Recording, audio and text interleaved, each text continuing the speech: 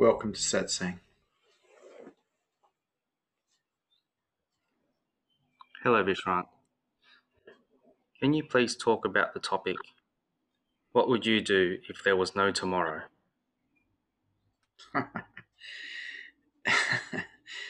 There is no tomorrow. There is only now. So there's nothing to do. People live in this illusion that they have a later, that there's a future. The same as they live in an illusion that there's been a past. It's all memory and projection, and neither are real. What's real is this moment, and only this moment. So what would I do if everything ended tomorrow? How would I know? I'm here now. That would be me guessing. I am not interested in guessing. I love the moment. I love this preciousness of the pristineness of this moment. Polluting it with some fear or some joy of what's going to happen later.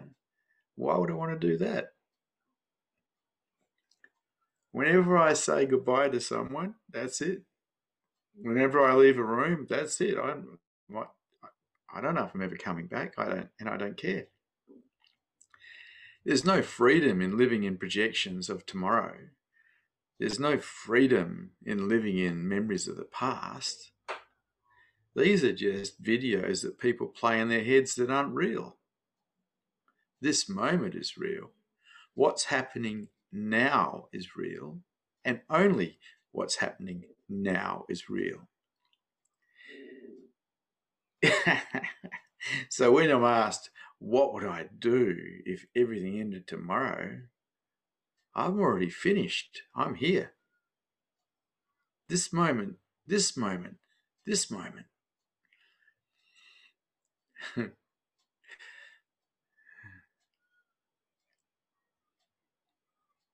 Give up the projections. Give up the memories. Be here now. Enjoy living in the moment rather than living in your head.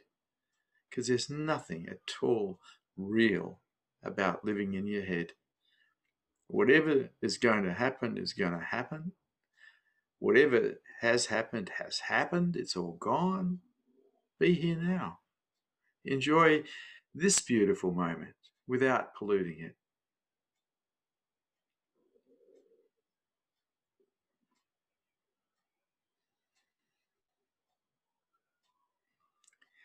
Any questions? Any statements? Any challenges to this teaching today? The first question is as follows. Why do people live in the illusion of a tomorrow?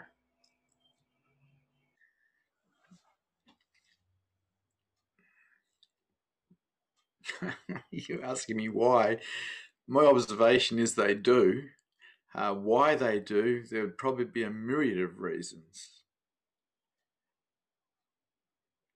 I fell in love with the moment when I was a kid. I fell in love with it when I was diving, when I was riding bikes, when I was doing gymnastics, when I was doing martial arts, when I was playing rugby. I fell in love with the beautifulness of this moment then, and I've never fallen out of love with it. I went to school like everybody else for about 12 years where they tried to teach me to live in my head, but I just didn't have an interest. If you really want to live, you live in the moment. You don't live in your head. And when you look at suffering, suffering's all in your mind as well. Same as fear is all in your mind. It's not real. If you're in the moment, everything's okay. It's only when you move to your head and you start procrastinating, worrying, remembering, that's when you get problems. Right here, right now, it's pretty good.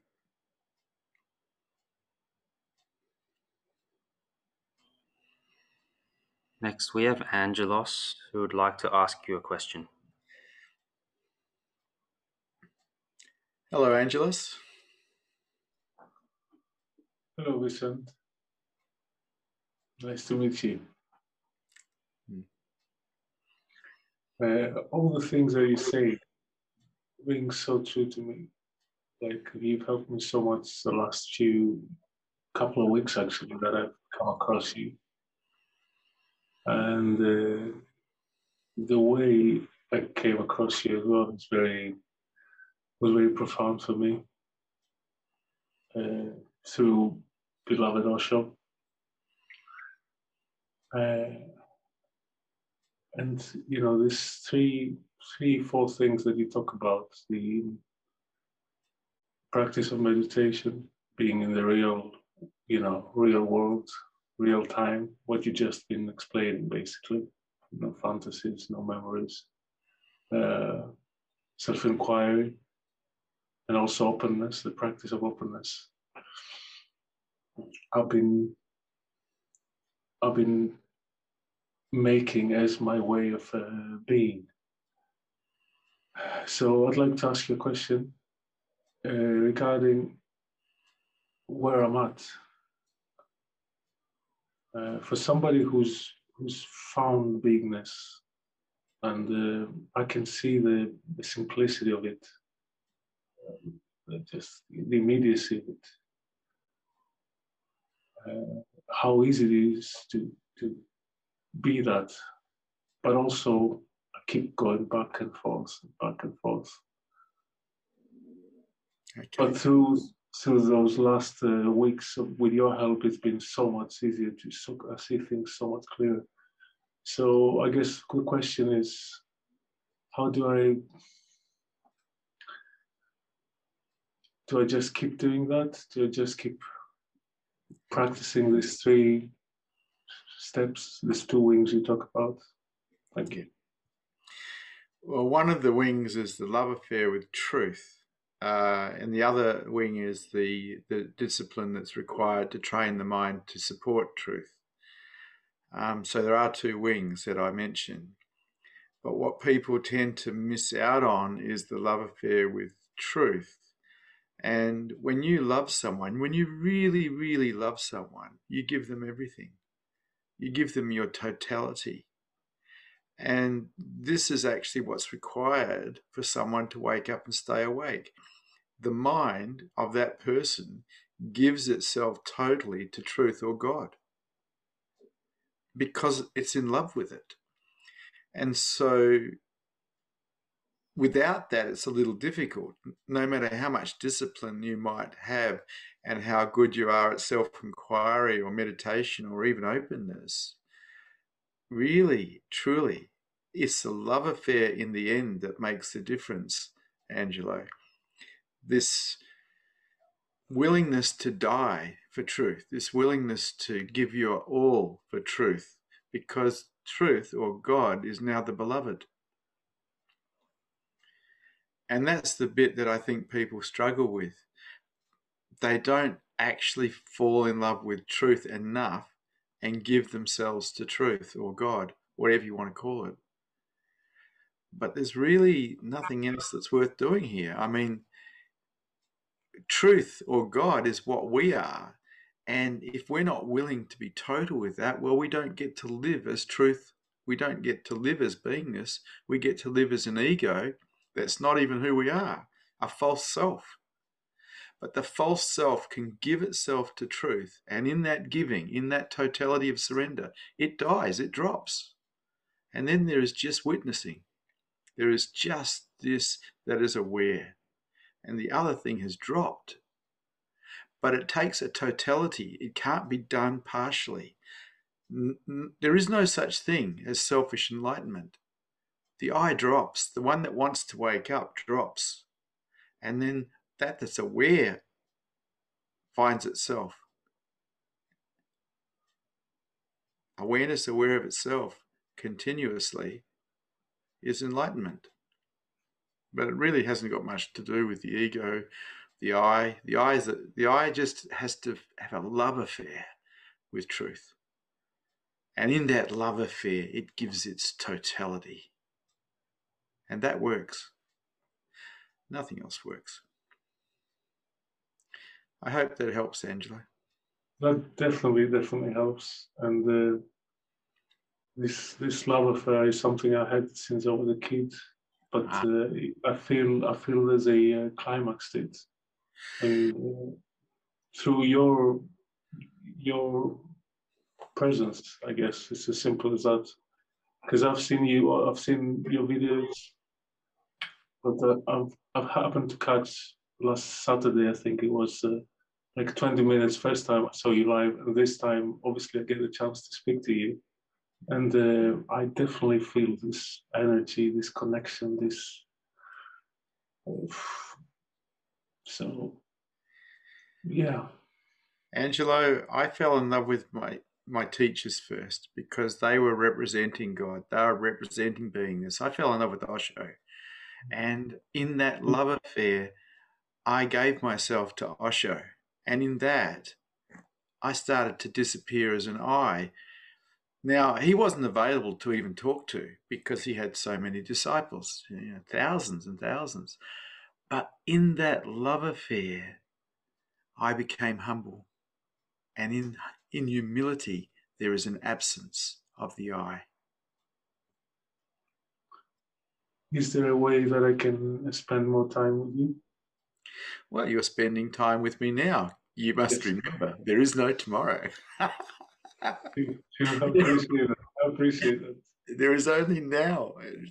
Thank you, thank you, thank If you. you wanted to spend more time, I I do run a private mystery school, and the guy that's organising this webinar, Tosh, handles all that. You could contact him. You probably already have at some I point, have, I have, yeah. and ask him what else is going on, and he'll fill you in. I don't handle those details.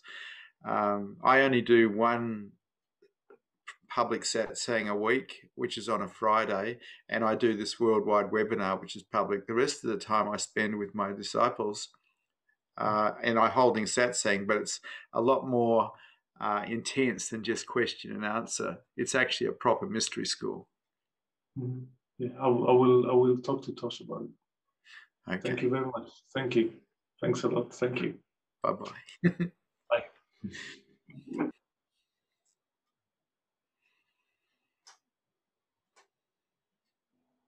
The next question has been written by Paul.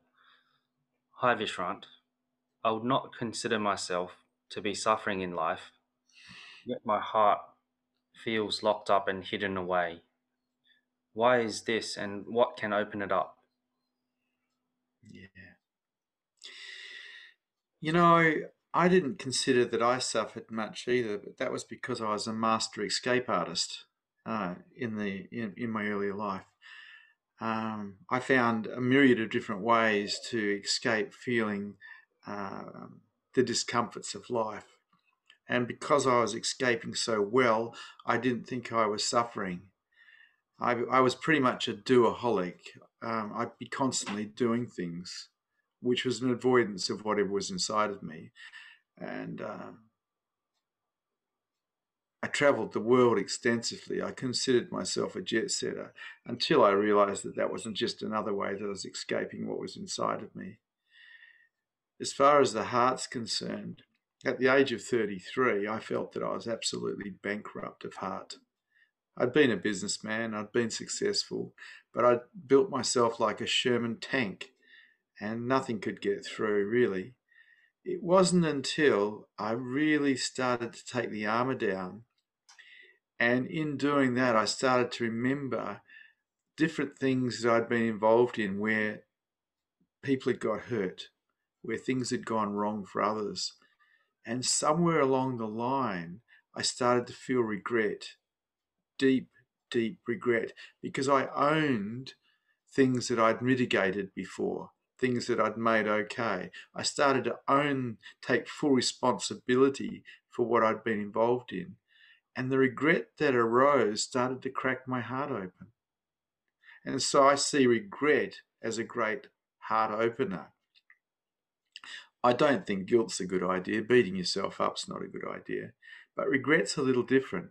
Feeling sincerely and genuinely sorry for whatever we've been involved in that has hurt other humans or animals or whatever. It opens us up. It gets us in touch with compassion and empathy. So that was how I started to open up. It broke my heart open when I saw exactly what I'd been into for 30 years, 33 years, particularly as a businessman. Because as a businessman, you tend to sacrifice things, people, for success. It really broke my heart and cracked it open. And it was very painful at first. It wasn't pleasant at all because there was a whole pile of wounding underneath the defense systems. But in the willingness to feel that wounding and remain open, love started to appear. I think it's always here, but we're so closed we don't perceive it. It's here now. I hope that helps.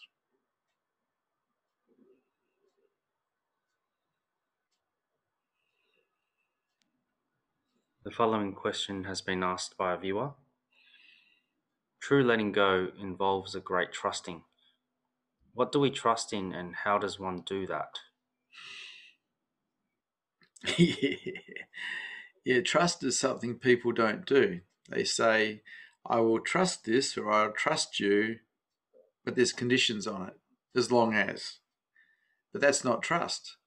True trust is stepping into the unknown without looking. True trust is in itself a surrender. And it's very difficult for us to learn trust, true trust, because it's against survival. And our mind and our bodies are basically survival mechanisms that are programmed to control, manipulate, to stay safe. True trust is the most beautiful thing. It's like stepping through the unknown and into the unknown without any care for safety whatsoever. And it's in this willingness to trust, this willingness to surrender, that enlightenment can occur. People who can't trust have a lot of problems raising their consciousness levels. Because even if we look at acceptance itself demands a certain level of trust. And so it's not a common practice for people to genuinely trust. Yet if you're interested in higher consciousness, you have to trust. It's a part of the deal. It goes hand in hand with surrender.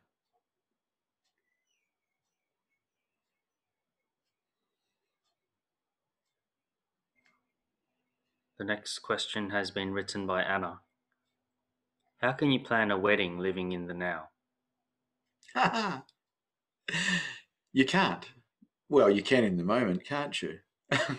In the moment, you can plan a wedding, but to do that, you've got to enter your head and plot a plan for the future. That's true.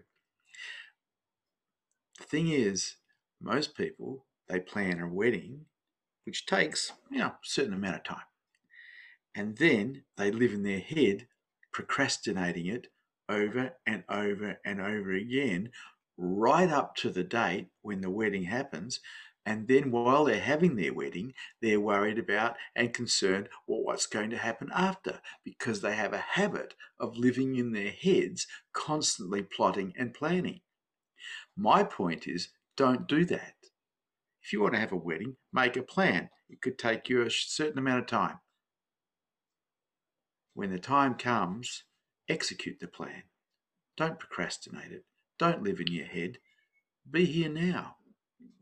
We all have to make plans from time to time to do things, but we don't need to live in our heads constantly procrastinating those plans.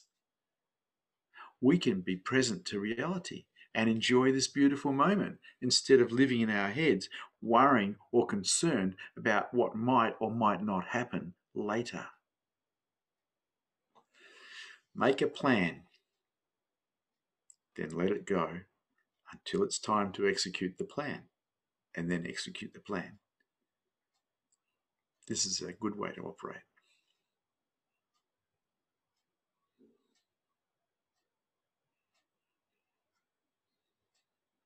The following question has been written by Anna. I'm with you on Wednesday at 8:30 a.m. and this must have been planned. How does this relate to living in the now? So, Anna, I got up this morning at about 8 o'clock, sometime around that. I was reminded by Tosh that we had a meeting on this morning.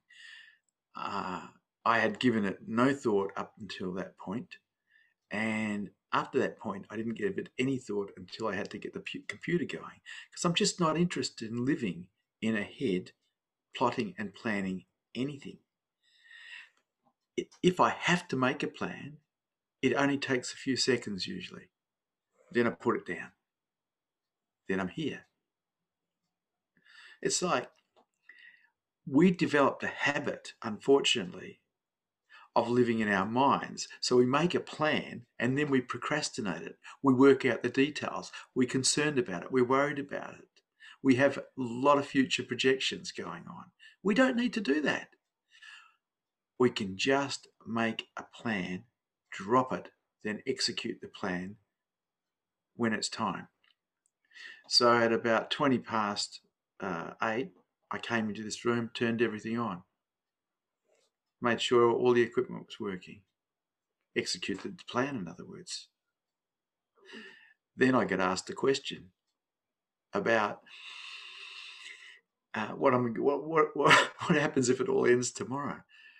Well, who knows? We don't know. I don't know. And I don't care. There's only now. Really, this is it.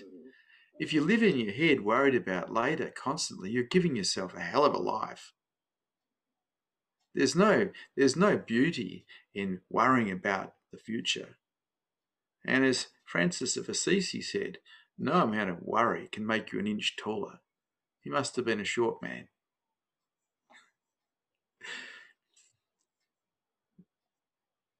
When you were a little girl, you lived in the moment, mostly, and then you went to school and you learned how to live in your head.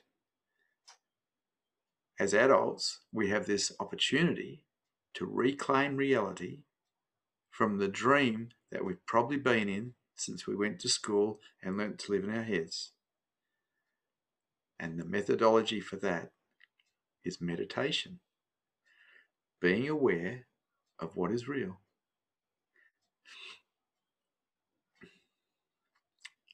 Up to you. You're creating your reality. You want to live in your head? Nobody's going to stop you. You want to suffer in your head? No one's going to stop you. You want to live in the moment? No one's going to stop you. You create your reality. I prefer the reality of what's out here and beingness to what I think, because what I think is just repetitive rubbish. Up to you where you live. I hope that helps.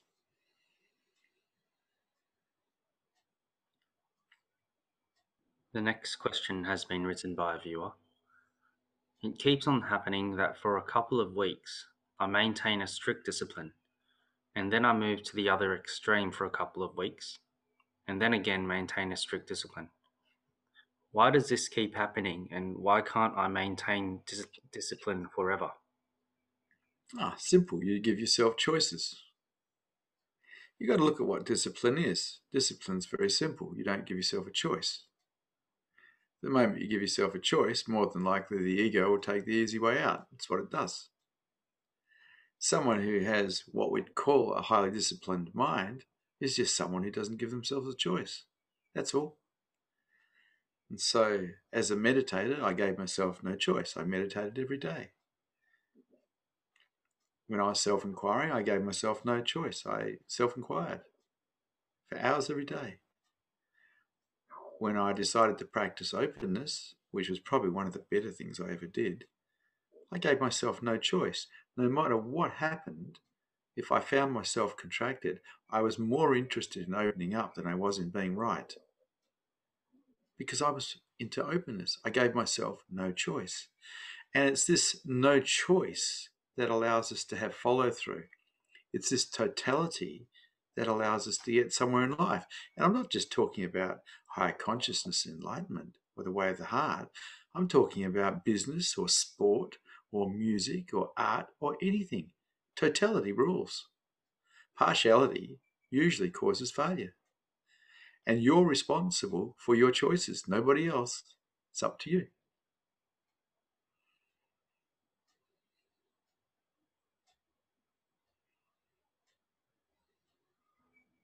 The next question has been written by a viewer.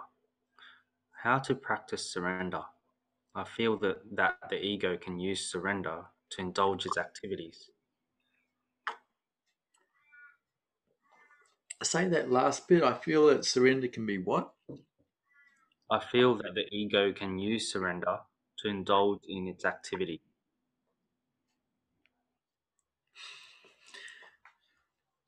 I'm not sure what you're saying there. A surrendered mind is a flatlined mind.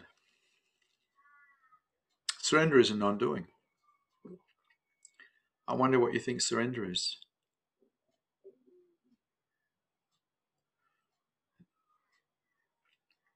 I'm definitely not talking about spiritual bypassing.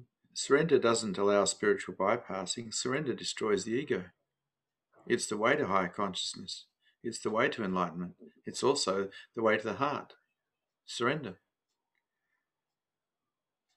The ego doesn't get anything out of surrender. As a matter of fact, it dies. Unconditional surrender is the death of the I. So I'm not sure what you're talking about.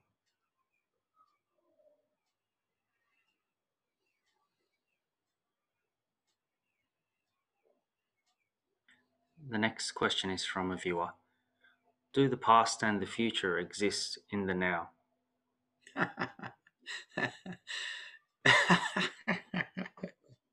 There is now, and there is now. Now, if I don't bring any thought into play, there is now.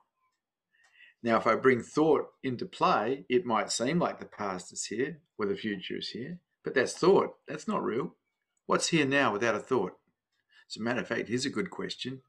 Without a thought, who are you? Really?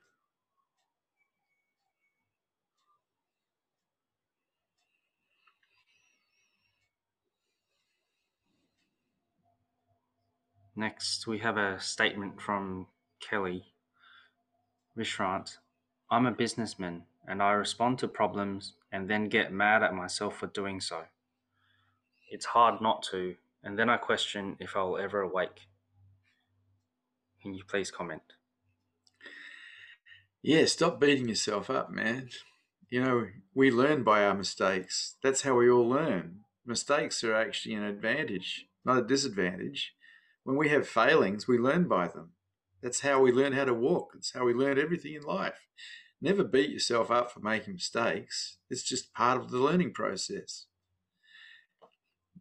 You see yourself beating yourself up, stop it. It's not more complex than that. That's it. It's very simple. You see yourself beating yourself up, giving yourself a hard time, stop it. Don't entertain that form of negativity. It doesn't serve you. As a matter of fact, it hurts you. What you're trying to do is supply a negative motivator to motivate you to get a different result. Not a good idea. You end up wounding yourself. You make a mistake, you make a note of the mistake, don't do it again. Don't ever, ever beat yourself up. Always be your own best friend. Always be your own best friend. You'll find your life is much nicer that way.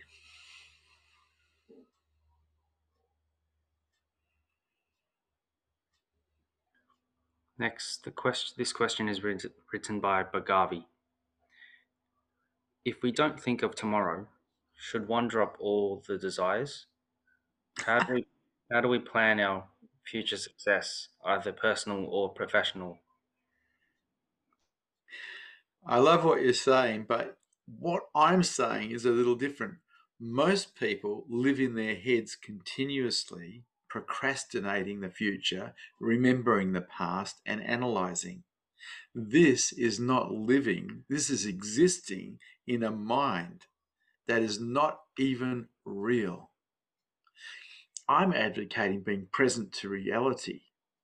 That doesn't mean that from time to time you don't need to make plans to get things done. You just don't need to continue them. You don't need to continue projecting into the future. You don't need to keep remembering. You don't need to keep reminding yourself or analysing what is. You can just be here like you were when you were a kid with an adult mind. And it's wonderful because it's wonderment again. There's no wonderment in living in your head, procrastinating a future or remembering a past.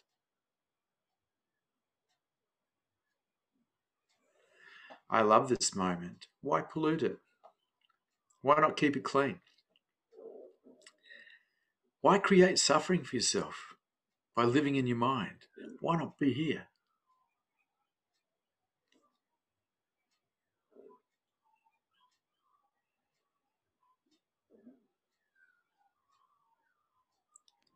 The next question has been written by Avirol. Osho, in one of his discourses, have said that Krishna and Mahavir were enlightened in their previous life, but because of their compassion, they chose to be born again. And Osho said that since he was killed in his past life, it took him 21 years to become enlightened in this life. And he also said that he has one attempt left. If he wants to, he can be born again. Please comment. So when someone is enlightened, the ego has dropped, it's died, and the ego doesn't come back if it's died before the body dies. But what can bring a person back is the desire. The desire to come back alone will be enough to bring someone back. What happens to someone when they wake up is usually they've found heart before or very soon after awakening. When you find heart, you feel compassion for everybody you meet, you feel empathy for everybody you meet, and you want to help everybody you meet. This is just how the heart affects the mind. And so people who wake up may decide to come back so they can remain a light so others may see. This is the Bodhisattva. And it's done out of compassion, not out of ideology. It's done because someone who's awake cares so deeply for those around them.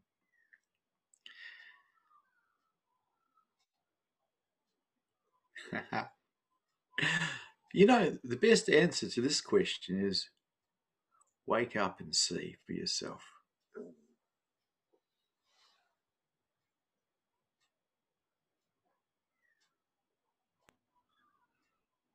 The following question has been written by a viewer. When you talk about the importance of what's real, that makes me install a program that thoughts and dream are bad and wrong. Is this a mistake? The words bad and wrong are probably not the best words to use, but my gosh, I way prefer reality to dream. You know, you've probably all seen The Matrix, the movie The Matrix. Well, that's how most human beings live as adults. They live in a dream inside their mind, not really living, but existing inside a dream. People think the Matrix is outside of themselves. Of course it's not. It's inside of you. It's in your own head. You want out of the matrix of the mind, you put your awareness on what is real. If all you have is your awareness on your thoughts constantly, well, you're living in a matrix. It's not real. And you can't call that living. You can call it existing, but not living. You want to live, have awareness on what's real.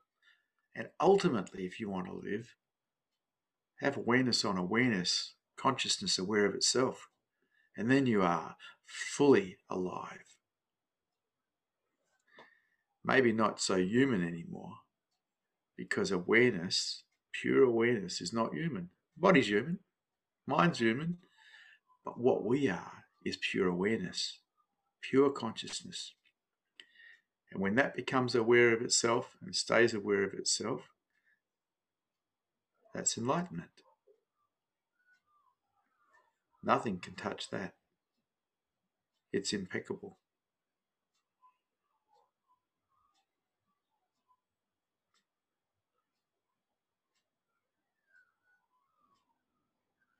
The next question is from Avirol, who says, "Will Osho be born again?"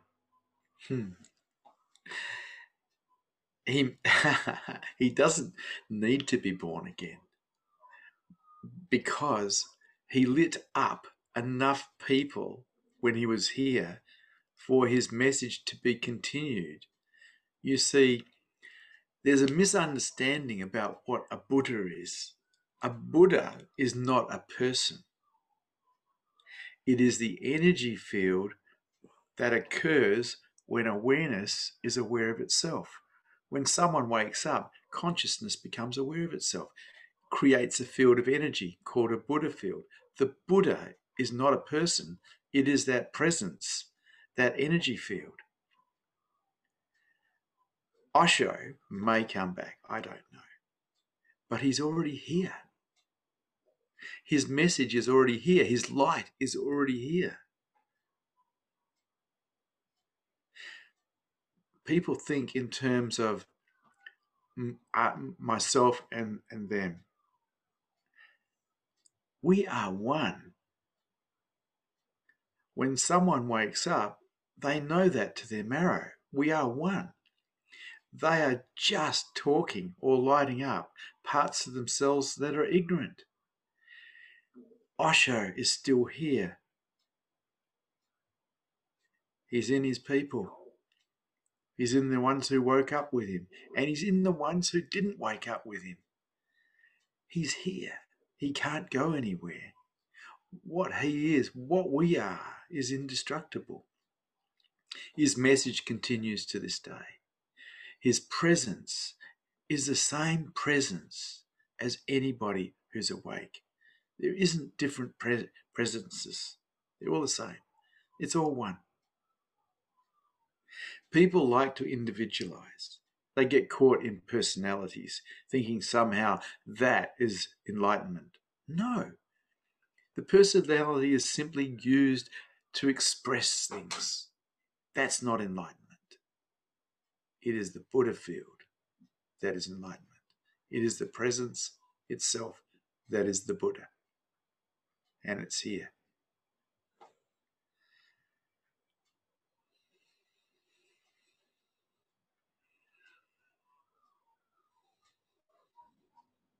The next question has been written by a viewer. Hi Vishrant. I'm working on attachment with my son. He is 22 years old and lives with us once a week as he lives with his girlfriend. I feel okay when I refuse to the story of my mind and I'm just in the now, and it's very peaceful. But when my husband misses him and says something to me about him, I find it difficult to be in the now. I find him very difficult to see him sad. He says all the kids of his friends and family are living with their parents. He sees them with their children and he feels sad. He says even my son's friends are living with their parents. My son used to be always a very family-loving person. Please comment. Well, you have some belief systems there that are causing you some problems. You have a belief that your son should live with you. Is that belief true? I mean, really, have you examined the belief? Just because other people might have their sons living with them, does it make the belief true that your son should be living with you? Because this belief has an expectation attached to it that says he should. And when that's not occurring and you notice it, it brings sadness to you. And it's not because your son's not living with you, it's because you have a belief that it should be different than how it is. Undo the belief. Take it apart. Is it true? Should your son be living with you? In God's big picture for your son, should he be living with you? How would you know? The answer to that is you don't know. So the belief itself is rubbish. Undo the belief. In undoing the belief, you're allowing freedom for your son, you're allowing freedom for yourself. As long as you hold on to a belief like that things should be different than how they are, you're imprisoning yourself in suffering. Undo the belief and let go. It's not even true, that belief anyway. Just because everyone else might believe it doesn't make it true. What is what is. Accept what is and be free. Your choice.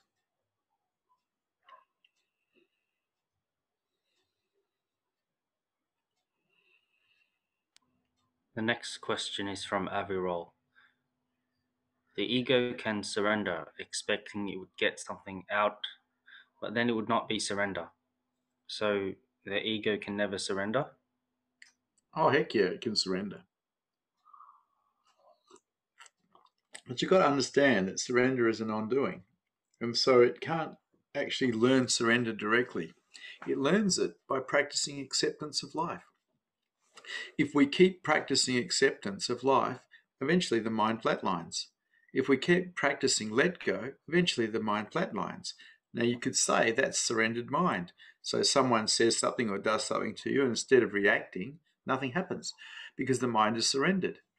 But that comes about as a result of the practice of let go and acceptance.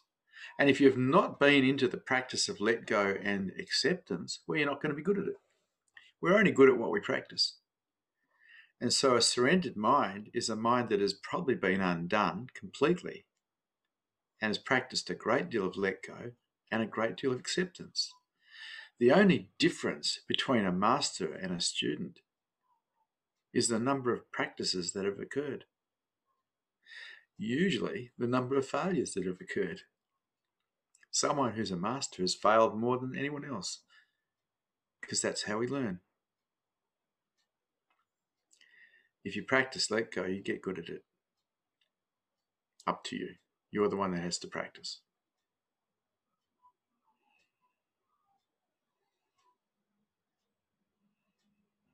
The next question has been written by a viewer. You said people who are in dream are not living, but only existing. So dreams are not real, but they still exist. Yeah, dreams exist, but they're not real. It's like going to a movie at the cinema and watching the movie up on the screen. You can sit back and you can feel the chair and you can see the people around you and you can eat a bit of popcorn and you can watch the screen and know that it's a screen and know that it's a movie. Or you can get lost and absorbed in the movie completely and think it's real somehow and go through some emotional roller coaster that's been designed to take you on a journey. I love reality. I don't have much interest in going on emotional roller coaster rides.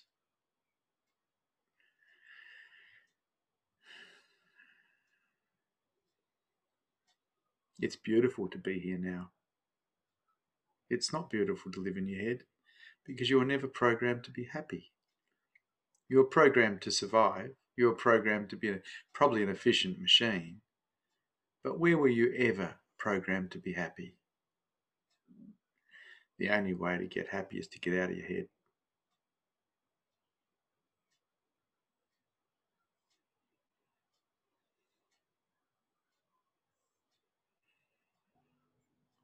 The next question has been written by a viewer. My husband is currently suffering from a heart condition, and everything that seemed so important pre-diagnosis really doesn't share the same weight anymore. I still do get caught up pushing myself harder to get ahead, which I see is fear-based thinking. How can I see the totality of the fact that there may not be a tomorrow, and that all this striving to do better really doesn't matter? You know, the only way I can answer that question is to talk about my own experience here. You're talking about your husband having a heart condition that's changed all your life. Well, it hasn't changed it enough. Friends of mine who are very close to me died. And there was a recognition that we don't actually have a later, we have a now. And that if we push ourselves and hurt ourselves for a later, we're really wasting our lives. There is only now. Find a way to live beautifully now. And the only way I know how to live beautifully now is to live the way of the heart. And that requires that you practice openness. And in that openness, love appears. And then you find a way to serve others because that's what you want to do. When love is present, you just want to take care. This is a beautiful way to live. This is the way of the heart. And this is also a pathway to enlightenment.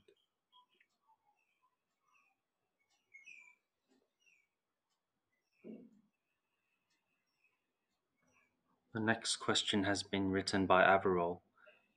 It happens sometimes that I become present in the moment, but then immediately my mind starts to expect what is going to happen now. Am I going to experience something now? How can I stop this expectation? Well, you can't really, well, you can, but you can't.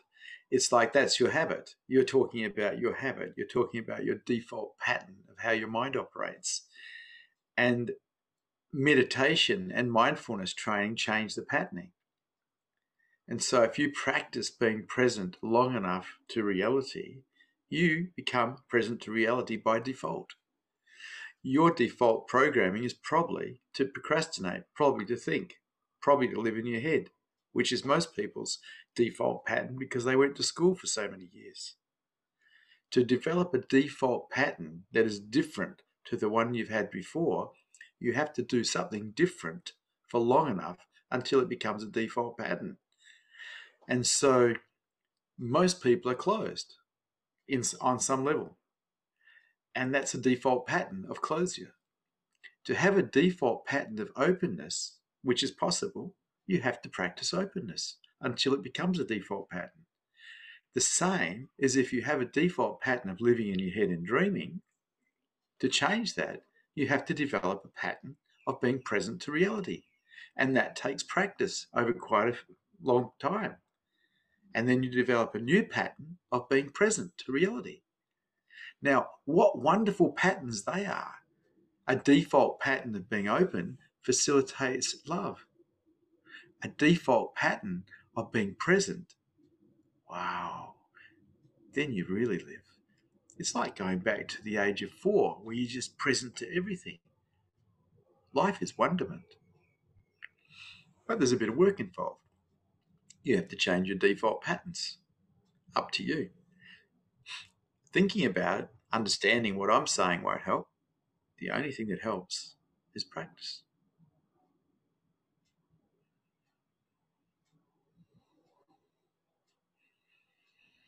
The following question has been written by a viewer.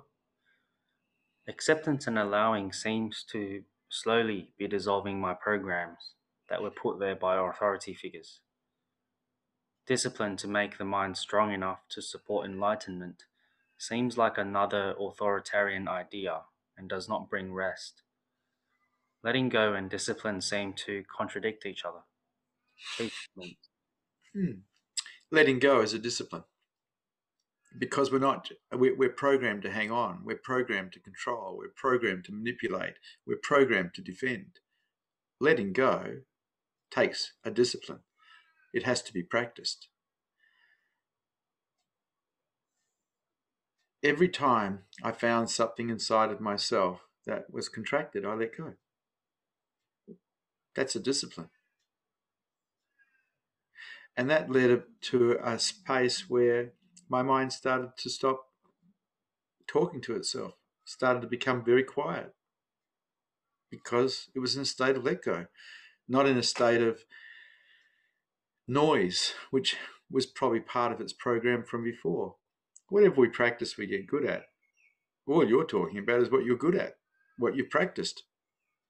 Practice something different. See what happens. If you don't use discipline to support that practice, well, nothing will change. Discipline is simply doing something without choice. If you want to have a relaxed mind, you have to learn to let go. It's up to you. It takes discipline to practice let go. If you don't want to, you don't need to. No one's going to make you. It's up to you.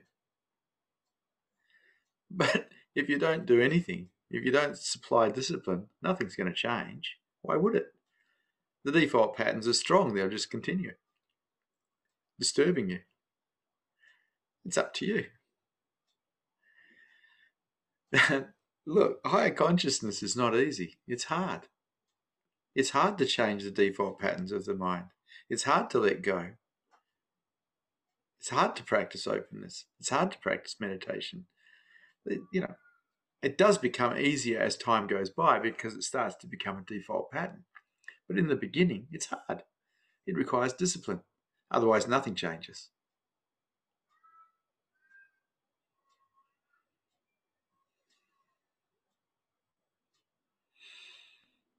The following question has been written by Enrique. How important is diet for seekers? Do you have any suggestions on this? Yeah, diet is important.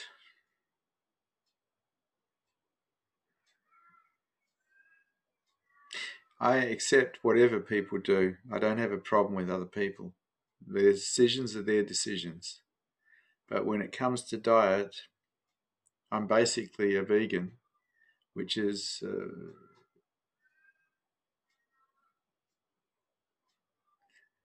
a kind of a sattvic way to live. I'm not into killing animals. I'm not into eating animals that have been killed. I don't really push that idea onto other people because other people can do what they like. If they're members of my community, they're probably vegetarians or vegans. Because it refines you. It finds your energy up. Meat makes your energy gross. Just does. So there's a couple of reasons. One is I don't like the idea of animals being hurt because I love them. The other thing is I know that eating animal makes your energy feel gross. It doesn't give you clarity, it clouds you. And there's a third reason on a health thing. As you get older, eating a lot of meat or animal product is not good for you. You're way better off being a vegetarian or a vegan. But that's up to you. I don't tell people that they have to do anything. It's up to you. In going for higher consciousness, you've got to look for the little percentages that help you. And being a vegetarian, being a vegan helps. Up to you, though. What does help is loving animals. I love animals. They're beings too.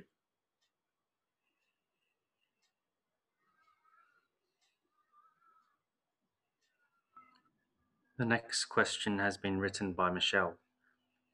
Hi Vishrant, I have several nieces and nephews that are ready to start school in the next 6 to 12 months. I see them all such free spirits, but my family see it's exciting that they will be put in boxes by wearing uniforms and what they will be learning, etc. Is there some ways that I can keep their free spirit alive to be able to remind them who they are while they are going through their schooling? Yep. You see, the thing that kids learn from, particularly up until school age, are their parents. They role model off them. If you're a free spirit, if you're open, if you're a wild one, they'll copy you. Whatever you're like, they're going to role model off. They don't have much choice in that. None of us did. So if you're a free spirit, they're going to be a free spirit. You're the role model. You're the one they're going to learn their original default patterns from. It's up to how you are around them. How free are you? How wild are you? How open are you? Because they're going to role model off you.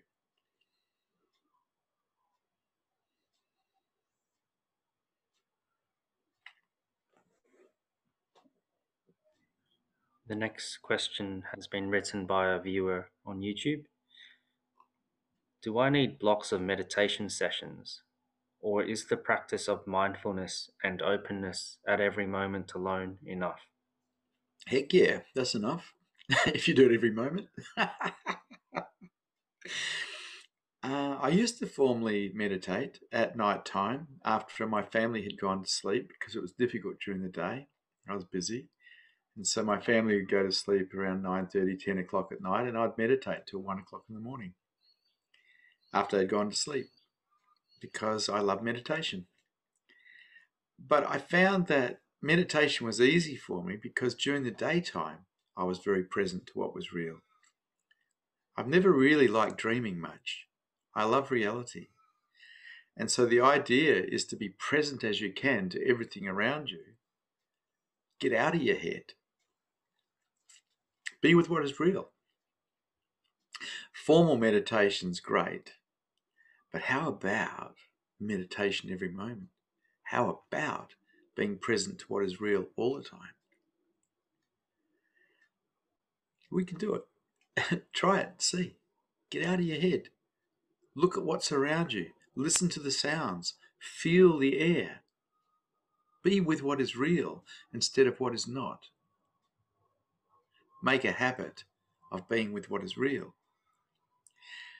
And ultimately, what is real is your own true nature, pure awareness.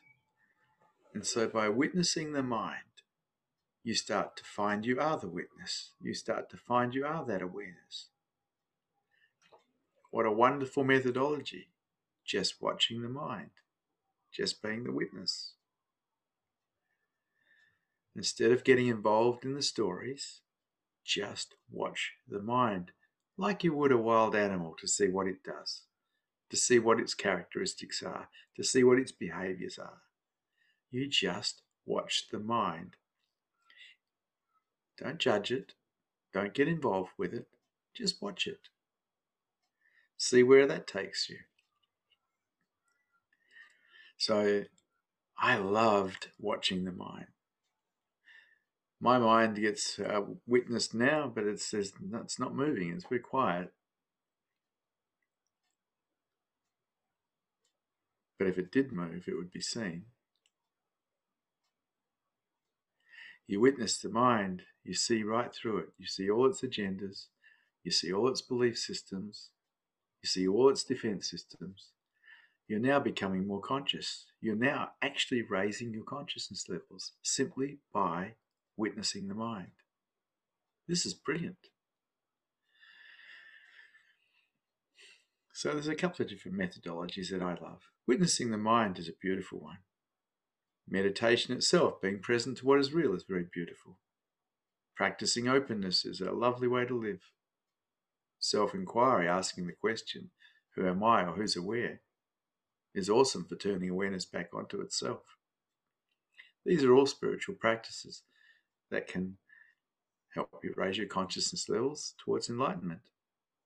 Openness is wonderful because it allows you to start perceiving your own heart and love. You start to see all defense systems as barriers, all defense systems as obstacles, so you remove them. You start to walk through the world vulnerable, open, fresh. Your whole life changes. This is the beauty of the way of the heart. But it only happens now. Not later, not before, now. Thank you for satsang. Good to see you brave hearts here today.